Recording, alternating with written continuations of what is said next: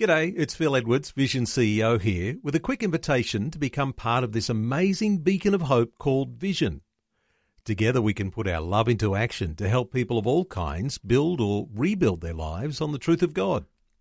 Please consider the part you can play during our upcoming Visionathon appeal, remembering that it's your support that makes Vision possible, including this podcast. Audio on demand from Vision Christian Media. The story. One of my earliest experiences as a teacher, I made a big mistake. There was a boy who had an accent that grated on my nerves, and just before school started, I went out into the playground to do yard duty observations, and he was complaining about losing the game. And without stopping to think, I ridiculed this boy. I can only imagine the pain that I would have caused this boy at that time. G'day, I'm Jimmy Colfax. Welcome to The Story. Well, Gary Lewis is a retired primary school teacher who's been involved in pastoral ministry and pioneered chaplaincy in Victorian schools on the Mornington Peninsula. In his life, he's had to overcome numerous obstacles. However, he's now using those valuable lessons as inspiration for the children's books he writes. Today, we'll find out how Gary is encouraging others as he shares his story. He's having a chat with Karen Hunt. Gary, welcome to the program. Thank you, Karen. Good to be here. You were an active outdoor young boy. You loved marbles, football, tadpoles, but also a tender-hearted boy and had a very creative mind. Stories have always played an important role in shaping your thinking and actually becoming a storyteller and a story shower. Show and tell. Well, it's your turn to tell us, how was growing up in West Heidelberg, Melbourne, Australia? What was that like? Well, it was a housing commission area in the northern suburbs of Melbourne. It wasn't one of the poorest areas. On one side of Bell Street in Melbourne was our area of growing up. On the other side, it was what they call the Olympic Village. So as a kid, we didn't really have anything to do with the kids from the Olympic Village because they were of a different class. But we got used to our neighbourhood with lots of friends, and we could play cricket in the street. It was wonderful. We could ride our bikes. We could play marbles up and down in the gutter. We could kick tin cans around, play hide and seek underneath the lamppost outside our house. It was a lot of fun. We had really good neighbours, but we also had some not good neighbours. Look, growing up in a housing commission area certainly has its challenges. Being one of 6 kids, we lived in a house that was joined together with another house. The other neighbours didn't really look after their place, but my mum and dad took a lot of pride in our house. Dad was into gardening. My sisters were into pets. It was a lot of fun growing up in West Heidelberg. Now, you said your dad was into gardening. I'm also aware that your dad was a shift worker filling gas bottles. How did that play out with his family? Well, that was really hard because Dad, being the father of 6 kids, we got used to Dad being around at different times. 3 rotational shift works, night shift, afternoon shift and day shift. And so we got used to Dad sleeping during the day. We got used to Dad coming home late at night. But being the father that he was fully committed to his family and fully committed to being involved in church and prayer and discipling his children to grow up and love the Lord. And your mum, a home-based machinist. How did she cope with 6 kids in that context? Mum was an amazing woman. Her trade was as a machinist. She also had worked as a young woman at Myer in Melbourne. She also went back many years later to sales work at Myer. Mm-hmm. But Mum was fully committed to providing for the family. Living in a rental situation was not easy. Living with 6 children would have been challenging, and one of those was a hearing-impaired child who had special needs. So financially, it was a challenge for Mum, Dad not having a trade, and Mum worked day and night making clothes, but also making toiletry bags. And as a family, we all had to do our part. We had our chores to do, but we also had a role to play in making these toilet bags so that they could be delivered and Mum could get her next project. Did she have support from other family members? Were there grandparents or aunties and uncles? Well, there was no grandfathers on either side. I never knew the love of a grandfather. I had two nanas, one of whom was an alcoholic, and the other one a single lady, and she was a widow. She didn't have a place of her home particularly, so quite often my mother's mother would come and stay for, I don't know, in the mind of a young boy, it could have been a week, it could have been a month. But even that challenged the family because somebody was displaced out of their bed while Nana slept in their bed. So as far as support from extended family, no, there wasn't. Mum and Dad did an amazing job. So 6 kids. You were the 4th child, is that right? That's correct. 2 older sisters and an older brother, 2.5 years older than me. And when I was about 4.5, Mum had another son, and she had contracted rubella during her pregnancy. And as a result, it was discovered sometime later that my new brother had been born deaf. That threw me at an early age into being displaced, as after nearly 5 years of being the youngest, Yes. my younger brother, when he was diagnosed as being deaf, it threw our family. I cannot possibly imagine how my parents would have felt when they found out. The entire focus of our family shifted from just having a new little fella to care for Yes. to how do we communicate and care for this toddler who could not hear and not speak. Yes. I think looking back, my mother never got over that. I don't know whether she felt guilty or she just wasn't able to forgive herself for having a child that was hearing impaired. But it certainly was a challenge. And then about 4 years later, Mum had another son. So here I was squished as it was in the middle of 6 children and a special needs child. I was actually just thinking, in a sense, you were a middle child. How do you figure that? You were the middle one. There's a big gap from your older siblings to yourself, and then quite a gap then to the younger ones. And I imagine, did the younger boys build a buddyship together? Were you a part of that? Or Karen, I've come to the point of realising that there was a huge gap between my older brother and I. The first 3 were fairly close together. I was the baby for 4.5 years, and then Mum has another one, and then 2 years later she has another one. So the younger 2 definitely did form a strong buddy relationship, and although we were a happy family, it seemed like I never really connected or bonded with any of my brothers. The 4 of us slept in the same room on double bunks, but never had that strong bond with any of them. is that something that you longed for at the time, or you didn't really realise the need? No, I didn't realise at that age. It was only when I became a teenager and an adult that these things really start to play out in how I viewed myself. Sure. As a little boy, I remember Mum saying, there were lots of people, when they saw you in the pram, they would look at me and say, he's clever, he's bright, he's going to shine, this lad. And when you're told that as a little boy, you grow up thinking, yes, I do want to be accepted. I want to be accepted for who I am, not for what I do. But Yes.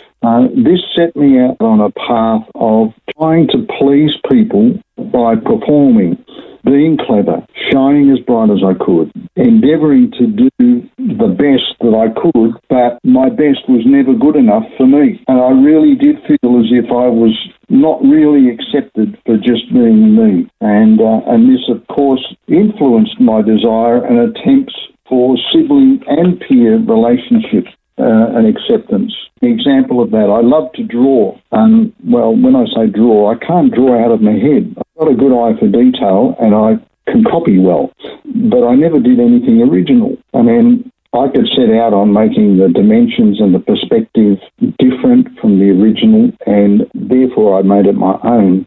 And I remember one day, for the first time ever, I actually drew something out of my head.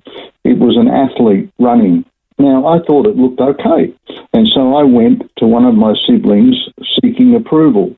Got the approval of the sketch, okay, but it didn't satisfy what I was really seeking. I was really seeking approval for myself and not for my drawing. And I remember to this day, I felt so upset with myself that I tore up that picture. Oh, did you? Beneath the weight of my empty heart and my unrealised self-esteem.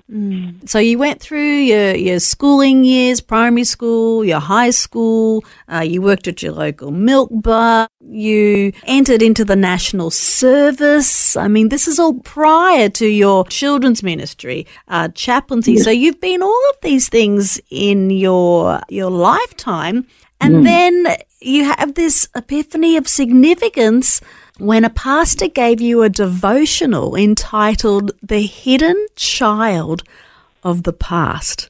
Was this a bit of a life marker moment for you? This was definitely a life marker. As I read this series of notes, I actually saw myself as a child hiding in a fearful way because of something that I was required to do. It was something that confronted me enormously, and these sorts of experiences built up to the point that I started to resent my parents for the way I thought, the way I felt, the way I behaved. I even started to resent my parents for the way I looked, because I looked so much like my father. Whilst the devotion from Selwyn Hughes was powerful, it was a turning point for me.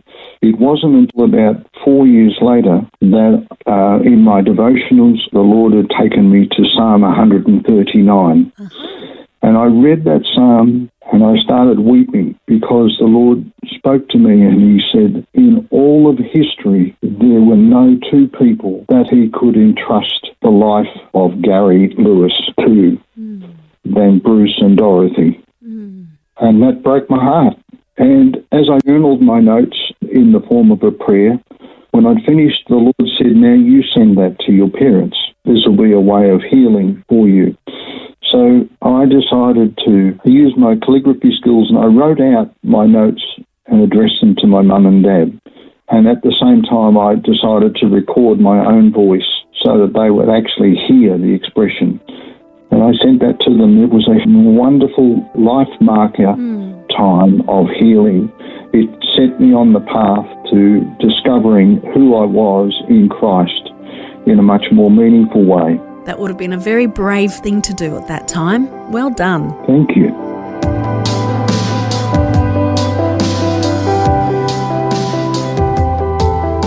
You're listening to The Story. Today, Karen Hunt is chatting with children's book author Gary Lewis, who's sharing his life journey. Gary is a retired primary school teacher and continues to mentor young people and provides them resources through his writing.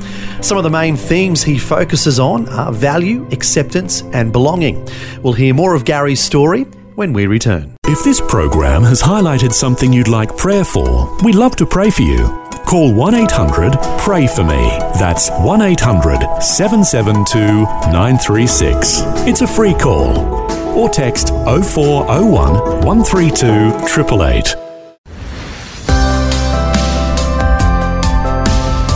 Hi, I'm Jimmy Colfax and this is The Story. We're continuing with Karen Hunt chatting with children's author Gary Lewis, who's sharing his life journey. Before the break, Gary shared some of the challenges he faced in his childhood that have shaped some of the themes in his writing today. Next, Gary shares more of his story and what inspires him to encourage others through his books.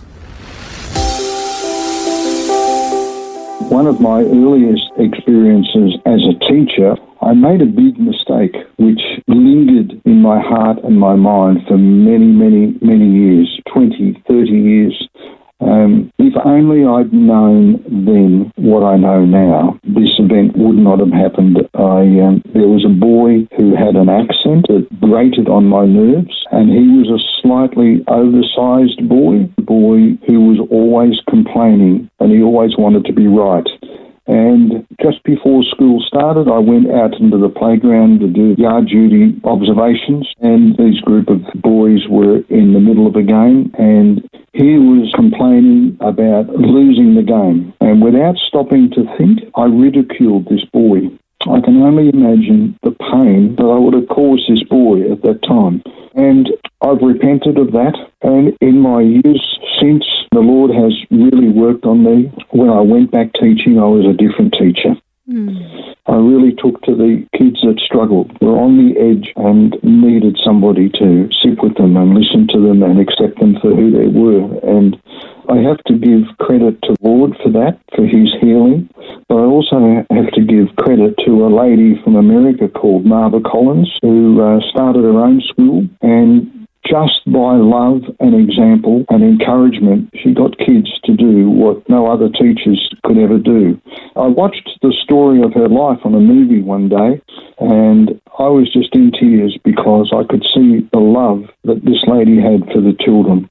And I resolved in that moment that if and when I went back in, I would be a different person. And I praise God that all of these life experiences, when I eventually became a chaplain, I was able to utilise all of that experience, as well as the creativity, yes, but more importantly, the sensitivity to the needs of kids, as well as to the needs of parents and teachers, because I work with them all. I'm very grateful. I look back and I say, not again, never again. Gary, these days you're an author. You're resourcing people, working with kids, working with young people in homes, churches, schools, kids in schools from primary age right through to junior high school years.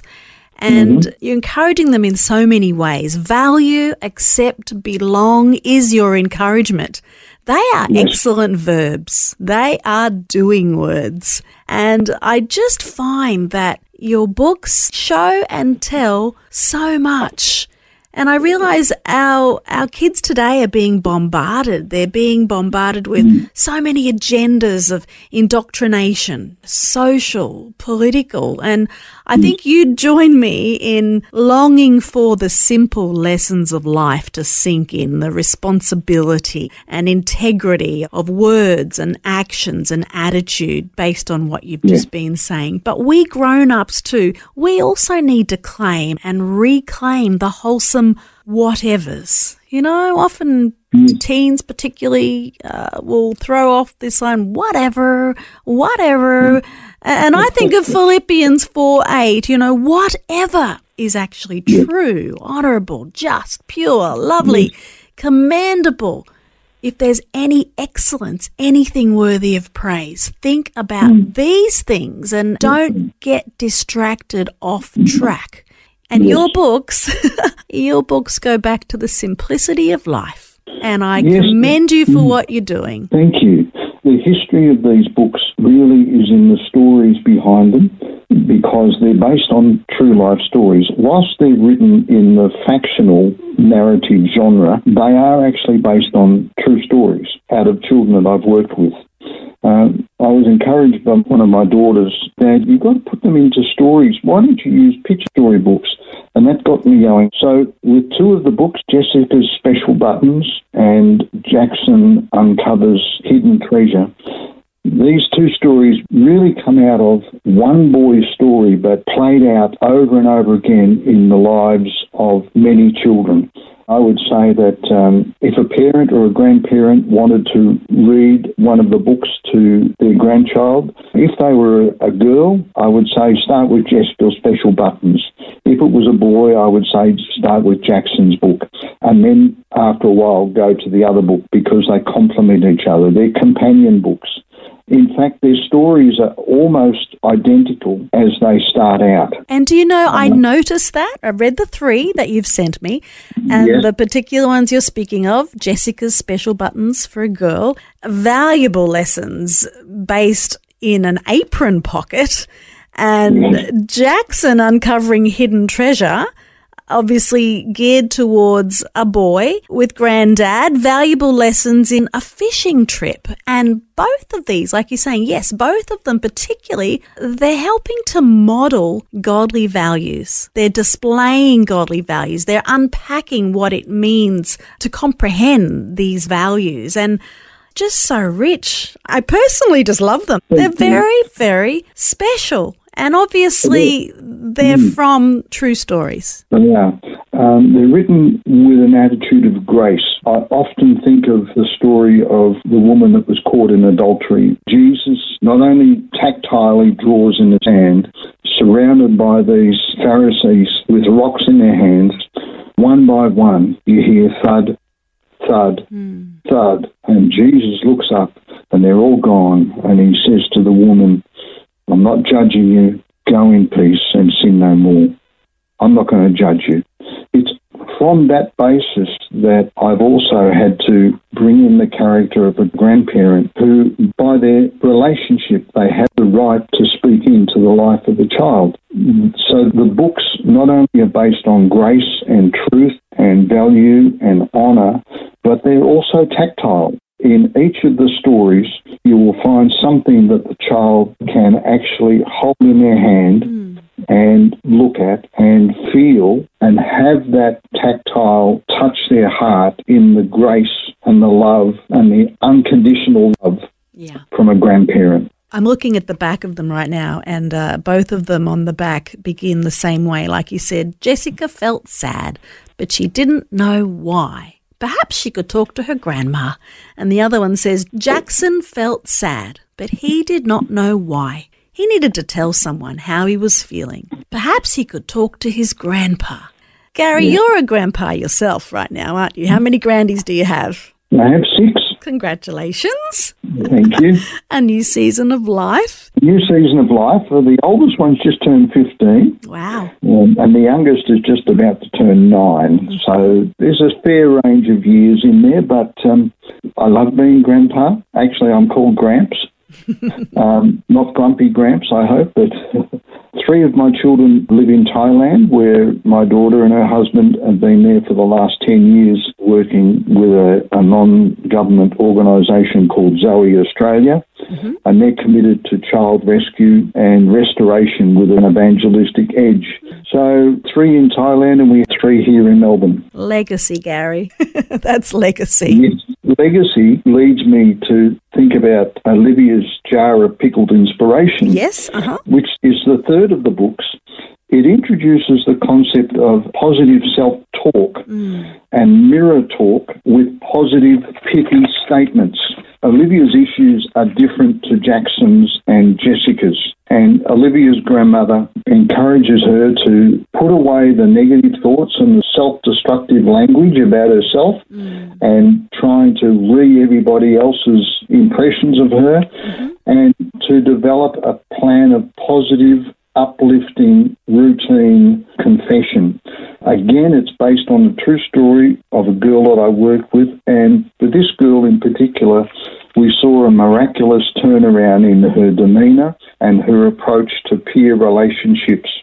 And the legacy part, Karen, comes in when I realised, I found out several years later that the activity that we did with this particular girl has now been passed down to her siblings. Beautiful. And has a legacy of ongoing work. And that was the inspiration for the end of the story, where there's this legacy that keeps on going. It's really, in many ways, an unfinished story. Beautiful. Gary, your picture storybooks now are being used by other teachers, by chaplains. They're being used by parents, by grandparents, and they're used to evoke emotions within the reader or the listener, and they're helping to build healthy self-esteem. In the back of each book, there is a link for teachers and chaplains and parents, I guess, for extra resource activities that can be done in class or in counselling sessions. There's also there for extending into Christian content, helping children discover who they are in Christ. So not just the link to find the books, but there's also links for extra resources. Gary, you're still teaching, you're still pastoring, you're still shepherding in your very own special way. God bless you as you continue to do so. Thanks for sharing. Thank you, Karen. That was Karen Hunt chatting with Gary Lewis, who's a retired primary school teacher. And, as we've heard, Gary's overcome numerous obstacles in his life and continues to mentor and resource young people through his writing. To learn more about Gary's encouraging children's books, you can visit his website, value-accept-belong.com.